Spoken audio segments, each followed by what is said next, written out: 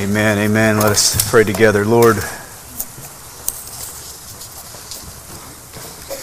oh, that we would take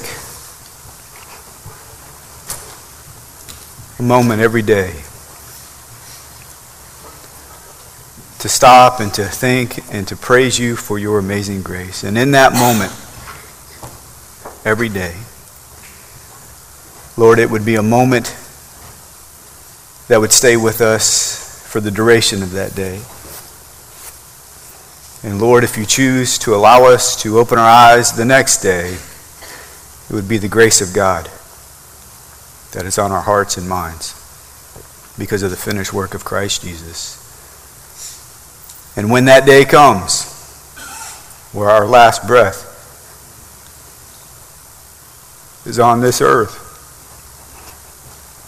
and our first breath is in the sight of our Savior in heaven, Lord, your grace, your amazing grace, will get sweeter and sweeter and sweeter for all eternity. Lord, we praise you and we thank you. And Lord, as we turn our attention to your word this morning, Lord, we pray that our hearts are full of worship towards you. Lord, that our hearts, through the Spirit of the Lord that lives in us, dwells in us, Lord, our hearts would be open to your word this morning. Lord, that we would trust your word, that we would respond to your word in faith. To God be the glory. In Jesus' name we pray. Amen. Amen. If you would open your Bibles to Psalm 119. Psalm 119, we're going to continue our series through Psalm. If you're joining with us on campus and you do not have a copy of God's Word, I would encourage you to look underneath the seat in front of you or underneath the seat that you're sitting in. There should be a blue Bible there. Please open up to page 570. We're going to be looking specifically at verses 65 through 72 this morning. And the psalmist, we don't know who the psalmist is, but we know that the psalmist by the inspiration of the Holy Spirit, has laid out this amazing psalm, 176 verses, the longest chapter in the Bible, broken into 22 different stanzas, 8 verses each. It's a poem that the psalmist wrote, and all of it is centered on the amazing word of the Lord. And what the psalmist does through the inspiration of the Holy Spirit is he takes each of those 22 stanzas and he incorporates that to one of the letters of the Hebrew alphabet. And each of those verses in that stanza also begin with that same Hebrew letter. And we've been looking at what that looks like every week in the Hebrew language. And so this morning, as we look at that 9th stanza, every letter, the first letter of every verse begins with the same Hebrew letter. And when we think about the Hebrew letter Tet, it really is a picture of the goodness of God. And what we find in this particular psalm, in these particular 8 verses, this part of the psalm, is there are 6 times that the Hebrew word good shows up. And what I love about this psalm as well, this chapter and this particular passage that we're looking at today, is out of those 6 occurrences of the Hebrew word for good, 5 of those start the sentence, the verse off. And so it's a picture of the goodness of God. And just a question. If you had an opportunity to write 8 verses containing what you feel represents the goodness of God the most, what would the content of those 8 verses be? And the reason why that question is so important for us to ask and answer is because the context in which the psalmist writes concerning the goodness of God this morning, specifically in this passage, is the goodness of God as it relates to the affliction that we walk through. In other words, the psalmist in these 8 verses is coaching his soul to remember, to reflect on, to celebrate, and to rest in the goodness of God even in the midst of great affliction. The scripture says, beginning in verse 65, the psalmist says, "You have dealt well with your servant, O Lord, according to your word. Teach me good judgment and knowledge, for I believe in your commandments. Before I was afflicted, I went astray, but now I keep your word. You are good and do good. Teach me your statutes. The insolent smear me with lies, but with my whole heart I keep your precepts. Their heart is unfeeling like fat, but I delight in your law. It is good for me that I was afflicted, that I might learn your statutes. The law of your mouth is better to me than thousands of gold and silver pieces. And this morning we're going to look at 3 specific ways that the psalmist experiences the goodness of God, and I pray that you and I would experience those same things in our life as well. The first way he sees it is God's goodness in restoring. God's goodness in restoring. God is the God who restores. And the psalmist personally experienced this. In the first 2 verses there, he says, you have dealt well with your servant, O Lord, according to your word. Teach me good judgment and knowledge, for I believe in your commandments. Before I was afflicted, I went astray, but now I keep your word. And so right out of the gates, the psalmist wants to focus in on the goodness of the Lord. Again, in verse 65, he says, you have dealt well with your servant, O Lord, according to your word. In the Hebrew, the verse would say it like this: good you have done to me. Good you have done to me.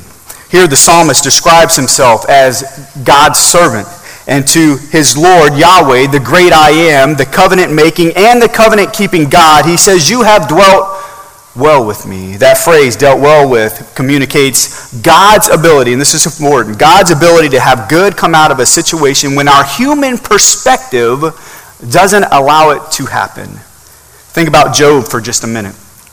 In the book of Job, the first chapter, we find that Job is blameless and upright. This is what God's word says about Job. He's not perfect, but he has a heart for the Lord, right?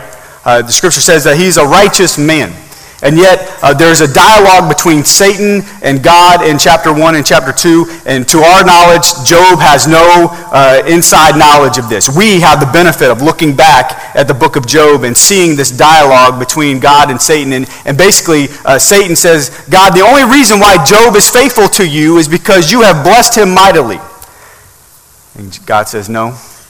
And so God allows Satan to attack Job. And that's important, that God allows things to happen in our life. He doesn't necessarily cause all things to happen, but he does allow things to happen in our life, but it's all under his sovereign control. And here's what happens in Job's life in that first chapter. He loses just about everything. He loses his children, he loses his wealth, he loses his property. So all those things are stripped away, right? And what is Job's response after this? He says, Job says in verse 20 and 21 of chapter 1, he says, then Job arose and tore his robe and shaved his head. So he's hurting, he's mourning, right? This isn't fantasy land, this is real life happening. And the scripture says, and he fell on the ground and he worshiped. So in Job's darkest day, he chooses to do what? He chooses to worship the Lord.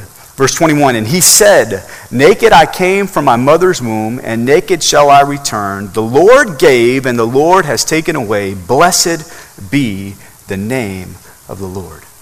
You know, from a human perspective, right, and some of us, even as Christians, we struggle with this.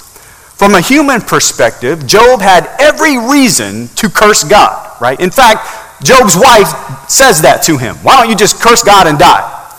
And yet Job, in his darkest hour, his darkest day, he's trusting in the goodness of God and the sovereignty of God. And what we find in Psalm 119, the psalmist is anchoring his life in the promises of God even when he's experiencing great affliction.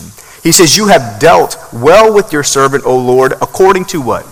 According to your word, according to your promises. This is a statement of trust. The psalmist is clinging on to the promises of God, the goodness of God, and the context in which the psalmist is writing and declaring this very statement is what? He says in verse 67, before I was afflicted, I went astray, but now I keep your word. So the psalmist is giving us an inside look of his own personal testimony. He says, there was a time in my life when I was doing my own thing. I was running my own race. We just saw the video of John Newton about Amazing Grace. He's doing his own thing. He's living for himself. And guess what? Things were going pretty well. Things were quite good. But God intervened with affliction to get my attention. You know, we see a picture of this in Jeremiah 22. In Jeremiah 22, verse 21, the scripture says, I, the Lord, spoke to you in your prosperity, when life was easy, when you were living in comfort, when you were living in self-sufficiency. But you said, I will not listen. This has been your way from your youth, that you have not obeyed my voice. And the context of Jeremiah 22 is God's judgment is coming on the people of God because of their waywardness, because of their open rebellion. They chose not to listen. Now, why is this fascinating for us? Because when we get to Psalm 119, the scripture says in verse 67 that the psalmist went astray. So you have open rebellion in Jeremiah. But then the psalmist says in Psalm 119, verse 67, that he went astray. That phrase, went astray, is only used 4 times in the Old Testament, one being right here. Another occasion is found in Numbers 15. So understand the context of what's happening in Numbers 15. Look at the verse 28.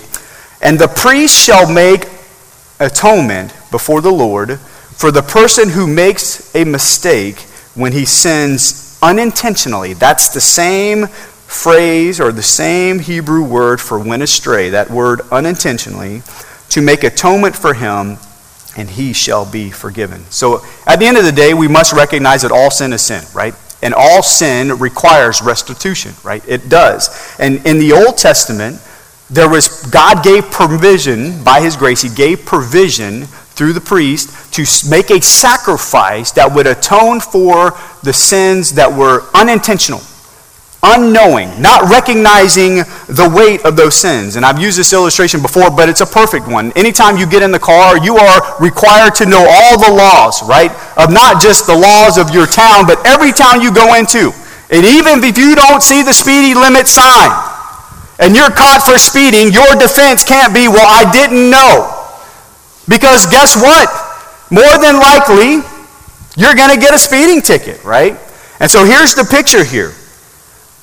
The scripture says that the psalmist went astray unintentionally. He was being led away from the Lord. And praise be to God that because of the finished work of Christ, our sins, both in open rebellion and unintentionally, have been forgiven in Christ Jesus, right? Praise God for that. That is important. And the scripture says that I went astray. So the psalmist is not making excuses for what he did not know. He's owning his own sin. But the psalmist is admitting that I have some blind spots in my life. I have some things that I don't recognize on my own. And these blind spots are leading me away from the Lord, right? How many of us have blind spots in our life? And we need God to get our attention, to show us what's really there. You know, sometimes God will use the sins of others to expose our own sin. I mean, how many of us have watched somebody, just wreck their life because of their choices? And instead of having a heart of compassion and grace and God, how can you leverage my gift or gifts to try to help them return to the Lord? We sit in judgment. And it exposes pride, right? Like we just somehow think we're better than them.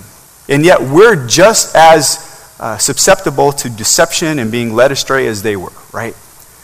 And so sometimes other people's sin exposes their own sins. And the psalmist says, Lord, I have some blind spots in my life. I have places in my life that are causing me to drift away from your word, places that are, yes, unintentional. However, in your goodness, you have done what? You have gotten my attention, right? And he says that you allowed affliction in my life. That word affliction means to be humbled or troubled or bowed down. And so this affliction, this intervention that was necessary isn't easy, right? It's quite painful, in fact. And again, from a human perspective, this makes no sense to us. In fact, if it wasn't for the goodness of God in our life and our trust in the goodness of God, we would reject God's way of intervention time and time again, right? This is where the question comes up. If God was so loving, why would he allow this to happen to me? That's a human perspective, right? But when we understand the goodness of God, though we may not like it, and though it is painful, it is absolutely necessary to get our attention. And so the psalmist says, thank you for getting my attention. Thank you for restoring me. I was going astray, but now that you have my attention, he says, I will keep your word. I will guard it. I will treasure it. I will live for your word. Man, what words of grace. Think about it. This reminds us that change and transformation, no matter what, is possible in the Lord. That's what the psalmist is telling us. Yes, I was doing my own thing. You got my attention, and guess what? I have turned to your word. And notice how the psalmist responds because of the goodness of the Lord restoring him. He says in verse 66, teach me good judgment and knowledge, for I believe in your commandments. The psalmist says, I trust your word, therefore deepen my faith in you. And his prayer, this is a prayer that he's praying. Teach me. He says, Lord, in your goodness, cause me to learn discernment, that is the judgment, and truth, that is the knowledge. So the psalmist desiring to rely on God's word. He wants God's perspective in his life. He wants to be able to understand God's word so that he can apply it in each and area of his life. Lord, I have wandered from your ways, and you have graciously restored me and given me a renewed hunger for your word.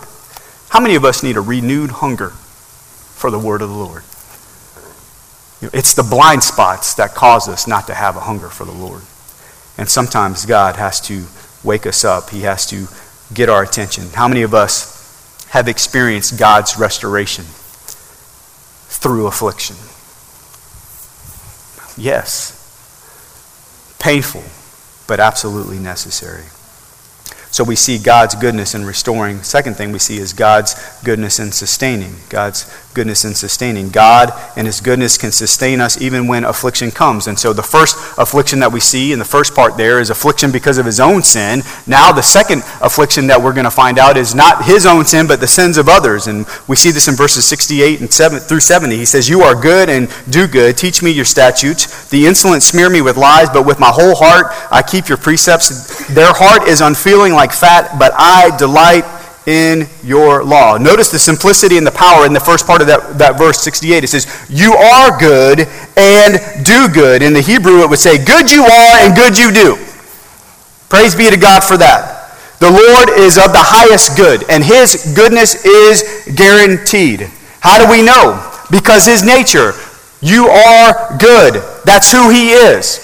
That's his character. That's his essence. The psalmist writes in Psalm 100 verse 5, for the Lord is good. His steadfast love endures forever, and his faithfulness to all generations. This psalm is a psalm of thanksgiving, and he's praising the Lord. He's thanking the Lord that he is eternally and unchangingly and unconditionally what? He is good. It goes on from generation to generation, and praise be to God that God's goodness is not dependent on me. It's not dependent on my faithfulness or your faithfulness or my goodness or your goodness. He is good all the time. That is his nature, forever and ever. The Apostle James says in James 1, 16 through 18, he says, do not be deceived, my beloved brother. So he's speaking to the church, and the context here is that the church is being tempted to turn away from the Lord, right? Because they're experiencing, guess what? Affliction. So they're being tested by God and tempted by Satan, and they're being deceived potentially. And so James is writing to them and says, do not be deceived, my beloved brothers. Why? Every good gift and every perfect gift is from God above, coming down from the Father of lights. In other words, God is the source of everything good. Everything that is good. He goes on to say that his goodness does not change, with whom there is no variation or shadow due to change. And his goodness brings about life. Of his own will, he brought us forth by the word of truth, and that goodness is unending. He says that we should be a kind of first fruits of his creatures. In other words, God has done some awesome things in our life, right? He has saved us from our sins. He has restored us. He sustains us. He provides for us. And all of that is just a foretaste of what is to come. Something that is far greater. That day when Jesus comes again and all of creation is redeemed. All things are made new. There's no more trial, no more pain, no more temptation, right? And what God is doing and what God has done in our lives now already is just a foretaste of what is to come in the future. Good is who God is, and good is what he does. Jesus said himself in Matthew 5, verse 45, in the Great Sermon on the Mount, for he, speaking of the Lord, makes his sun rise on the evil and on the good, and sends rain on the just and on the unjust. Do you hear what the scripture says? This is what theologians call common grace. So God has common grace in his goodness. He has common grace for who? Everybody. It doesn't matter if you're part of the family of God or not. He has common grace for every person on the planet. The rising of the sun and the rain from the sky speaks of this. And here is the psalmist. He's being reminded of the goodness of God and during a great time of affliction. And notice where this affliction is coming from. He says in the first part of verse 69, the insolent smear me with lies. So his affliction is coming from what? The sins of others. He says, I'm dealing with some very difficult people. Anybody experienced that before? He talks about them being insolent. That is the wicked, the prideful, those who have nothing to do with the Lord, those who not only hate the Lord, but hate the people that follow the Lord. The scripture says that he's smearing me with lies. In other words, they're manufacturing lies about me. And here's the picture of smearing with lies. It's these lies that are being manufactured, that they're carefully planned out.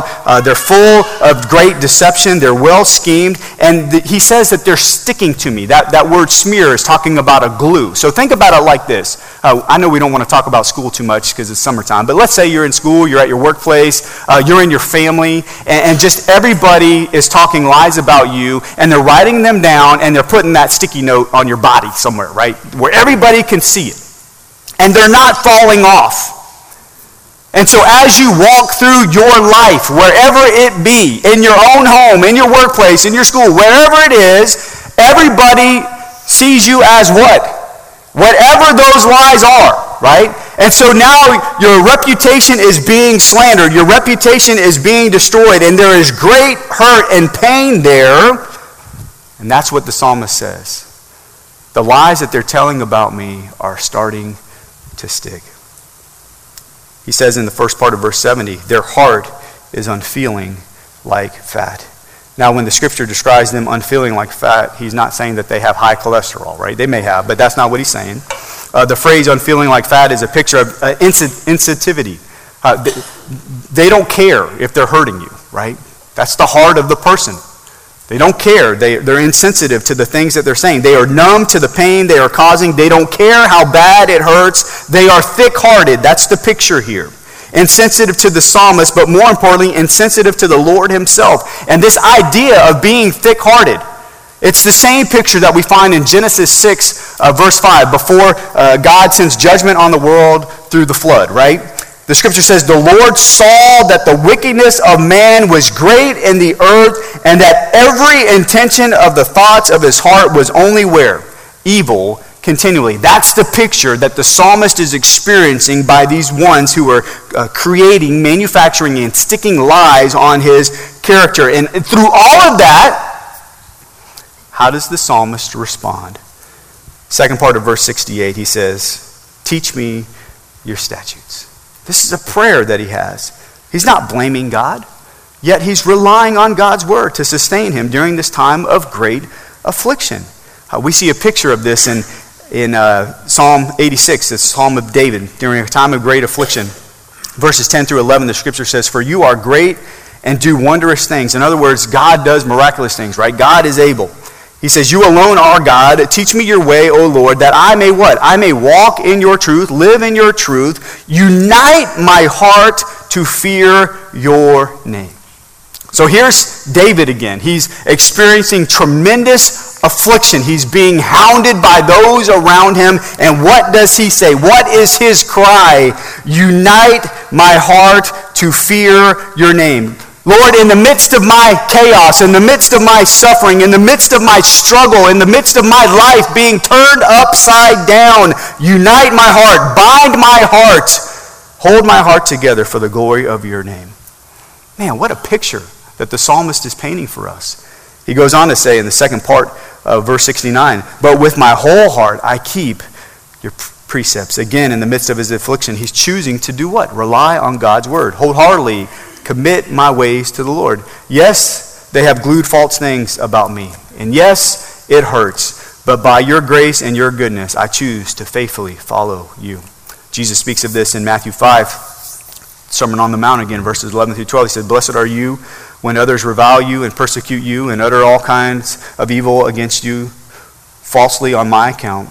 Rejoice and be glad, for your reward is great in heaven. For so they persecuted the prophets who were before you. So in other words, we probably are going to be rewarded on this earth by many, many people. But guess what?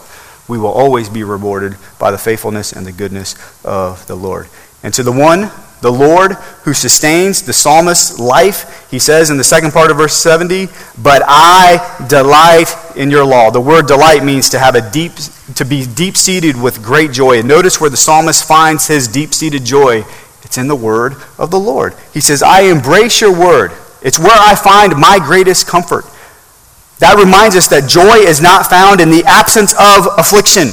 Joy is found in the presence, in the promise of God's word. In other words, when I'm hurt by others, when I am slandered, when my reputation is challenged and mocked, and my faith in the Lord is being ridiculed and shoved down my throat, my joy does not come because I have vengeance on them.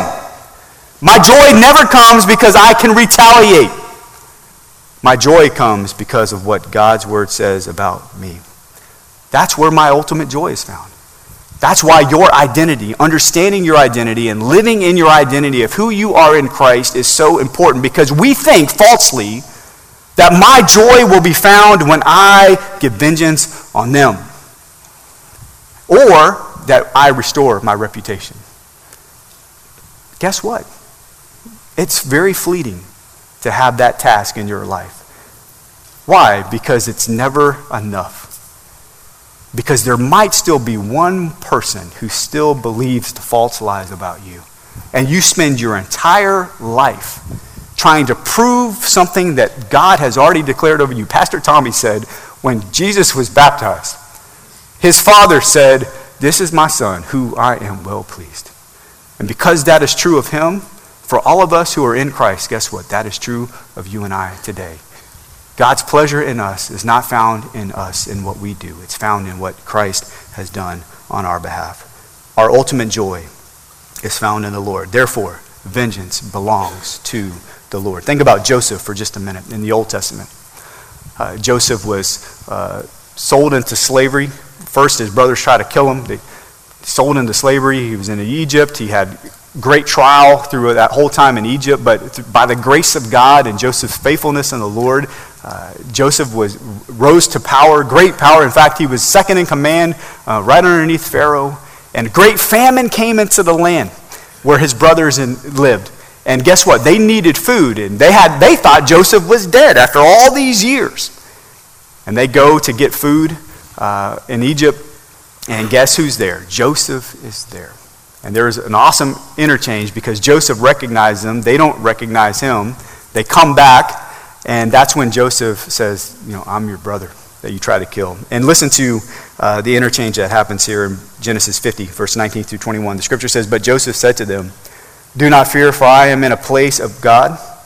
As for you, you meant evil against me, but God meant it for good, to bring it about that many people should be kept alive as they are today. So do not fear, I will provide for you and your little ones. Thus he comforted them and spoke kindly to them. I mean, Joseph had the greatest opportunity to put those who harmed him to death. And yet he chose to do what?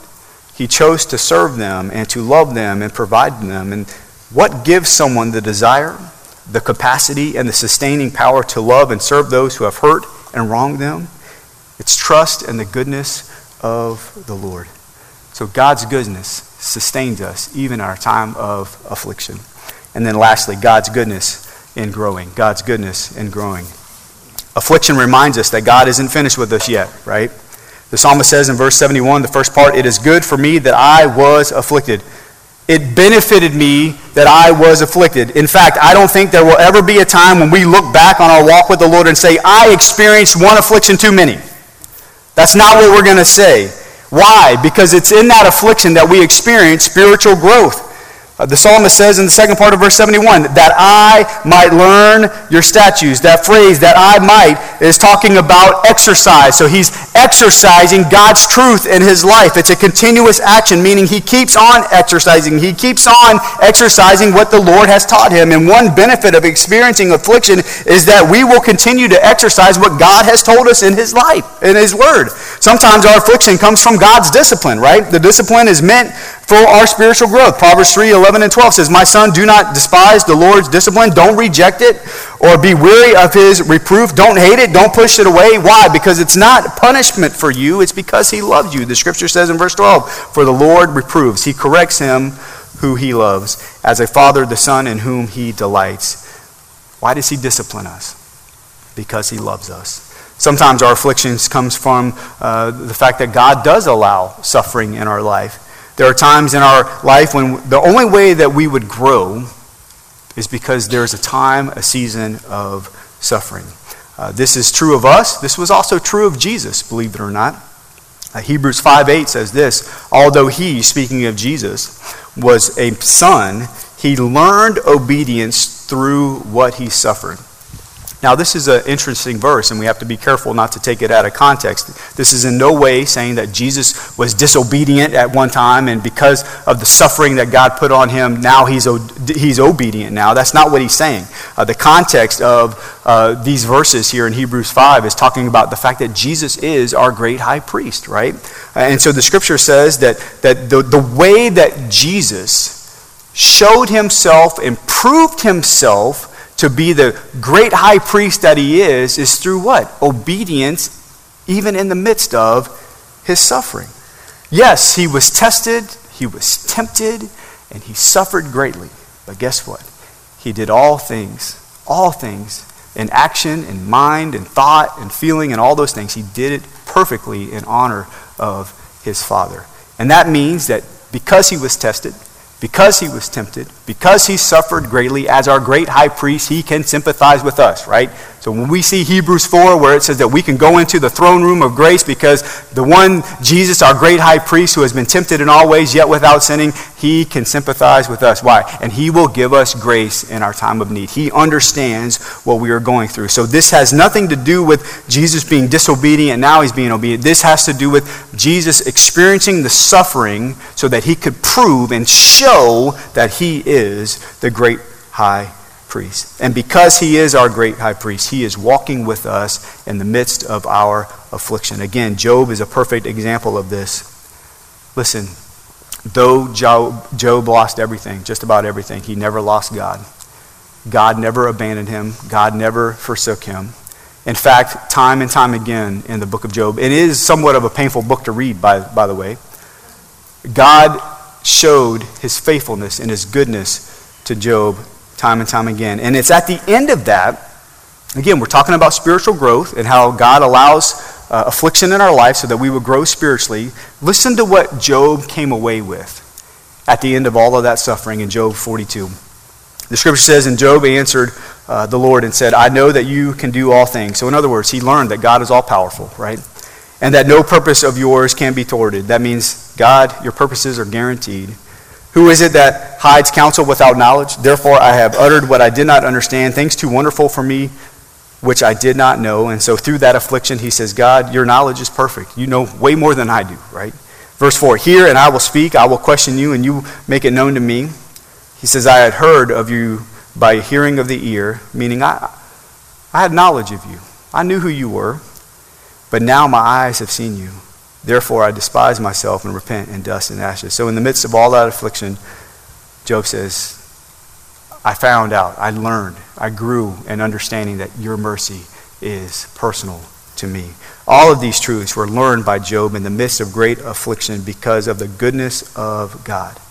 So again, the Lord will allow affliction in our life so that we will have an opportunity to grow spiritually, but also he will allow affliction in our life so that we will reorient our priorities in life, right? And that's what the psalmist says in verse 72. He says, "The law of your mouth is better to me than thousands of gold and silver pieces." The Hebrew says, "Good to me is the law of your mouth. Good to me is the law of your mouth. Lord, you are my teacher. I am your student. And through my time of affliction, I have learned that my priorities are out of order." Anybody recognize that in life? That when affliction comes, sometimes you recognize, man, I am pursuing the wrong things. And it's in that time of affliction that we can rediscover what truly sustains our life. what truly gives meaning to our life. It's not our wealth, it's not our health, it's not all of our accomplishments, it's who we are in the Lord. It's who God says he is and who we are in him. And he says, the psalmist says, I treasure you more than anything else. That is what that affliction allowed him to do, to reorient his priorities. He says, it is better to me. This is personal to him. It is better to me than thousands of gold and silver pieces. The Apostle Peter speaks of this during a time of the Christians being in exile and talking about how precious the Lord is and the word of the Lord is. He says in 1 Peter chapter 1, verses 6-7, in this you rejoice, though now for a little while, for a season, if necessary, meaning there is a purpose. You have been grieved by various trials, right? So all kinds of trials, so that, this is a purpose statement, so that the tested genuineness of your faith, more precious than gold that perishes, though it is tested by fire, may be found to result in praise and glory and honor at the revelation of Jesus Christ. In other words, that affliction comes to prove my faith and to perfect my faith, right? It shows what I'm really trusting in. And even though I don't like what I'm going through, right? Even though it's painful, I can trust that my God will be faithful to me. I can trust that the goodness of God is for me. That no matter what happens in life, God does all things for the good of those who love him. And so if the Lord chooses to allow the instrument of affliction to get my attention, to cause me to grow spiritually or to reorient my priorities towards him, to God be the glory. The Apostle Paul echoes these same words in Philippians 3. Indeed, I count everything as loss because of the surpassing worth of knowing Christ Jesus, my Lord. For his sake I have suffered the loss of all things and count them as rubbish, in order to what? In order that I may gain Christ. So in this psalm, we see God's goodness in restoration. We see God's goodness in sustaining, and we also see God's goodness in how he allows us to grow. All of these truths are found in the word of the Lord, and they are based on what? The goodness of God. The question is, are you relying on God's word today? David writes this in Psalm 119. The law of the Lord is perfect, reviving the soul. The testimony of the Lord is sure, making wise the simple.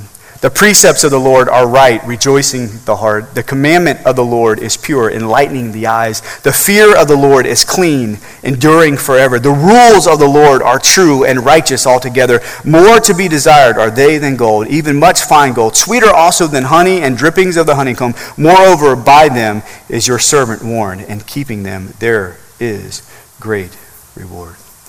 Where do you need restoration today? Where do you need sustaining today? Where do you need growth today? Turn to the Lord.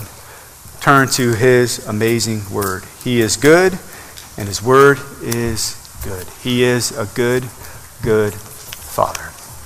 So as we come to this time of response, the altar will be open for you to pray. Maybe there's places that you need to confess and repent. Just spend time with the Lord. Lord, I need you to restore me. Lord, I need you to sustain me. Lord, I need to grow in this area. And Lord, if you have allowed affliction in my life, Lord, let my heart gravitate more towards you. Let my life be that of the psalmist, where I am relying more and more on the word of the Lord. And it starts with trusting in the goodness of God. So if you've never received Jesus as your Lord and Savior, guess what? You're not going to trust him. Right? So that's the first step. I've given my life to you. Therefore, I trust in what you are going to allow into my life. To know that everything that comes into your life has first and foremost been filtered through the love and sovereignty of God. And he will use all things for your good and for his glory. Whatever your decision is today, I'll be up front. I'd love to pray with you.